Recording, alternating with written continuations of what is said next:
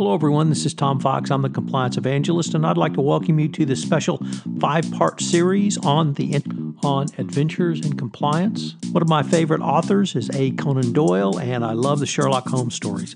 I see lots of lessons for the compliance practitioners in these stories. So I'm going to explore these over the next 5 days. I'm going to take a look at 5 stories and use those as introductions into a compliance or compliance-related topic. I know you will enjoy this podcast series. First, a word from our sponsor, the Compliance Masterclass. I'm pleased to announce a 2-day Compliance Masterclass, which is unlike any other compliance class currently being offered. This session will be held in New York City on November 12 and 13. It will be hosted by Jonathan Marks and Baker and Tilley. The Compliance Masterclass is not a theoretical or analytical presentation of the FCPA. The focus of the Compliance Masterclass is on the operationalization of compliance. For it is only in the doing of compliance that companies have a real chance for avoiding FCPA liability.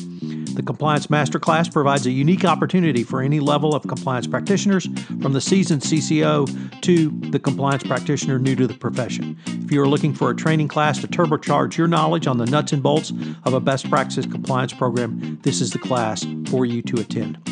For more information, check out my website, www.fcpacompliancereport.com, or email me at tfox@tfoxlaw.com. This podcast series on adventures in compliance is a special presentation of the Compliance Podcast Network. If Sherlock Holmes ever got his own reality TV show, we might think he might go for something like a Judge Judy format. Holmes is pretty much doing a sort of TV judge routine in his own living room. He enjoys having people come tell him their life stories. He tends to show off his intellect. He likes surprising people and even causing the occasional near heart attack. And he is a big fan of dramatic statements, revelations, and judgments. Holmes really likes only having people around when he is in all-out dinner theater mode and is ready to sum up the case for everyone. Justice and judgment are closely linked for Holmes since they are both very final.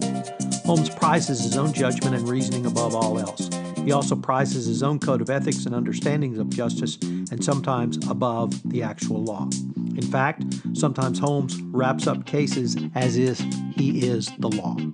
This brings up today's topic, institutional justice. The Adventure of the Abbey Grange.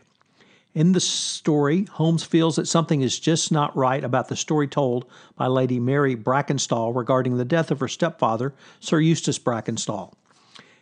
Holmes' largest concern turns on the contents of 3 wine glasses, one of which contains bee's wing, and the other 2 do not. It turns out that Sir Eustace was killed by a companion of Lady Mary, whom Holmes uncovers.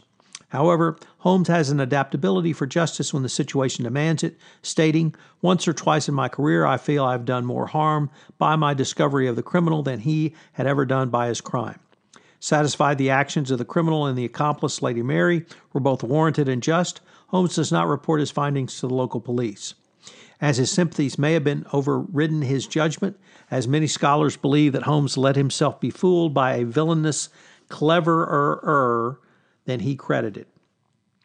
The story illustrates a key point for every CCO and compliance practitioner, which is institutional justice. As a CCO, how can you work towards achieving this? One of the ways to ensure institutional justice is through the fair process doctrine. The concept is so important and so universal that it permeates many facets of the workplace today, specifically including the realm of anti-corruption compliance. The fair process doctrine mandates that every hotline complaint should be treated with dignity and respect, with an efficient and thorough vetting. From there, if discipline is warranted, the company should follow a prescribed process. Follow that process, and an employee will almost always uphold a company's decision. Fail to follow the process, the employee would be required to engage in remedial action. Institutional justice is a primary factor as to whether employees will come forward with a concern. Management might try a quick fix reaction to a messy investigation with more reporting mechanisms, posters, or even a chief executive officer to use compliance training to generally get the word out. Employees view it as a trust issue, and you must garner that trust through providing institutional justice. If employees choose not to report on an outside source and an outside source later discovers misconduct, the organization will certainly be subject to potential financial losses and reputational damage that could have been avoided. If the employee does report, but you have a culture of trust which is lacking, or they face retaliation up to and including termination, then you will have a disgruntled employee who is most likely to go to the Securities and Exchange Commission under both Sarbanes-Oxley and Dodd-Frank. However, this concept is now part of a broader concept of institutional justice. Companies that seem to get into the most trouble are those that lack this basic concept. It means more than simply fair and equitable treatment. It requires employees' concerns, once raised, to be listened to and addressed, all without fear of retaliation. Wells Fargo is but one example. At the company, there were many former whistleblowers who alleged they were terminated for raising concerns internally that fraudulent account opening schemes were in violation of the company's code of conduct or even illegal. Such whistleblowers alleged they were singled out for unfair and discriminatory treatment for speaking up or even trying to speak up.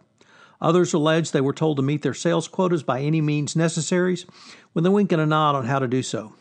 Finally, employees who failed to meet unreasonable quotas were sanctioned through wage loss or discipline up to termination. Companies must have an absolute prohibition against retaliation. If not, any sense of institutional justice will be destroyed. When an employee is mistreated for following the organization's reporting policy, it will sustain severe damage to its credibility and viability as safe and secure mechanisms. The damage from mismanagement and reprisals is memorialized on the internet and court records or public documents, creating a devastating silent do not report culture. Companies must communicate they have a zero tolerance for retaliation and deal with any retaliation swiftly and publicly. A final problem of inconsistent outcomes is that companies must demonstrate that consistent and fair outcomes are routine, regardless of people, relationships, or scenarios. Employees will learn through the grapevine if an organization delivers fair, consistent discipline, regardless of how confidentiality an organization uses to hide such outcomes. Of course, if employees view outcomes as fair, they will be more compelled to report concerns. Employees know that inconsistency equals personal risk. Both the fair process doctrine and the more recent concept of institutional justice are central to the modern compliance profession. The compliance profession must remind companies that even if they engage in action, they should not always do so. Sometimes the reputational damage, even if an action is legal, is so great that risk cannot be managed. The compliance discipline within every company is one the corporate function most well suited to bringing institutional justice into the fabric of an organization. I hope you have enjoyed this exploration of institutional justice in the context of the adventures of the Abbey Grange, and I hope you'll join me for our next episode where we look at the Priory School and criminality. This is Tom Fox again. I'd like to thank you for listening to Adventures in Compliance. I hope you'll join us again for the next episode. If you have any questions about the concepts I've raised in this episode, I hope you will email me at tfox@tfoxlaw.com. Also, if you are listening to this podcast on iTunes, I would greatly appreciate it if you would leave a review of this podcast, as it would help get the word out about this series and the broader Compliance Podcast Network. Adventures in Compliance has been a special production of the Compliance Podcast Network.